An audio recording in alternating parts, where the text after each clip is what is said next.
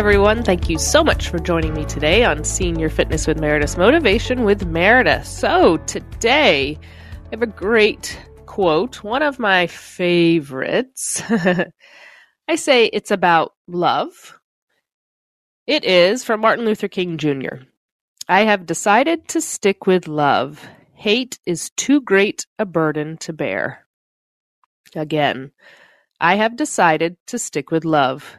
Hate is too great a burden to bear. Again, like I said, one of my favorite quotes. I just think it's a beautiful reminder. I will say at this time in the world, it's a great reminder because there seems to be so much hate. Hatred towards one another for many, many reasons. Hatred for the way things are going. Just a lot of hate.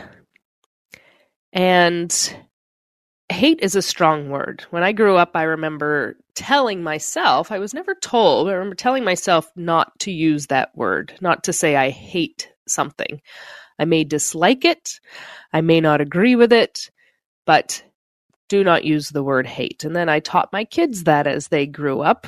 That is a very strong word to say. It's a hurtful word, but it's so often used and so often felt right now, it feels like, in the world. So thinking about what that feeling of hate is and what it does to you, it brings you down. Like this quote says, it's a burden. The stress that it causes, the body hurts because of it. I think a lot of people don't realize the burden, let's call it, the burden that hate does cause, mentally, emotionally, even physically. And we can change that. There are different ways to look at things. We are able to open our eyes and see things from multiple points of view. We can do it. We have to be strong enough to do it. Like the quote says, I've decided to stick with love. You can love something, someone, the world, the differences of the world, and be okay with them. They are okay. It's actually good to look at differences of the world and go, okay, again, may not agree with everything, but you don't have to hate it.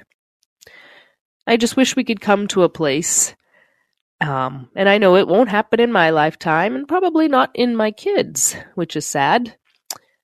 I hope one day hate will become too great of a burden for everyone, and we will learn to live together and love one another, differences and all. Remember, I am here for you as well as the entire Senior Fitness with Meredith community. We are here for one another. Make sure you go to www.seniorfitnesswithmeredith.com. You can sign up for the newsletter, see all of our amazing podcasts, our workouts, 7-day custom workout plans, much, much more. Until next time, everyone, let's try to keep loving because hate is too great a burden to bear. Bye-bye.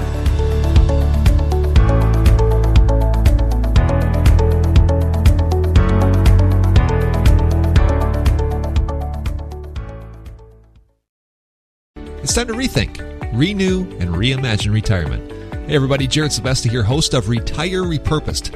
Now this podcast is about the non-financial parts of retirement, which many times can be even more challenging than the financial.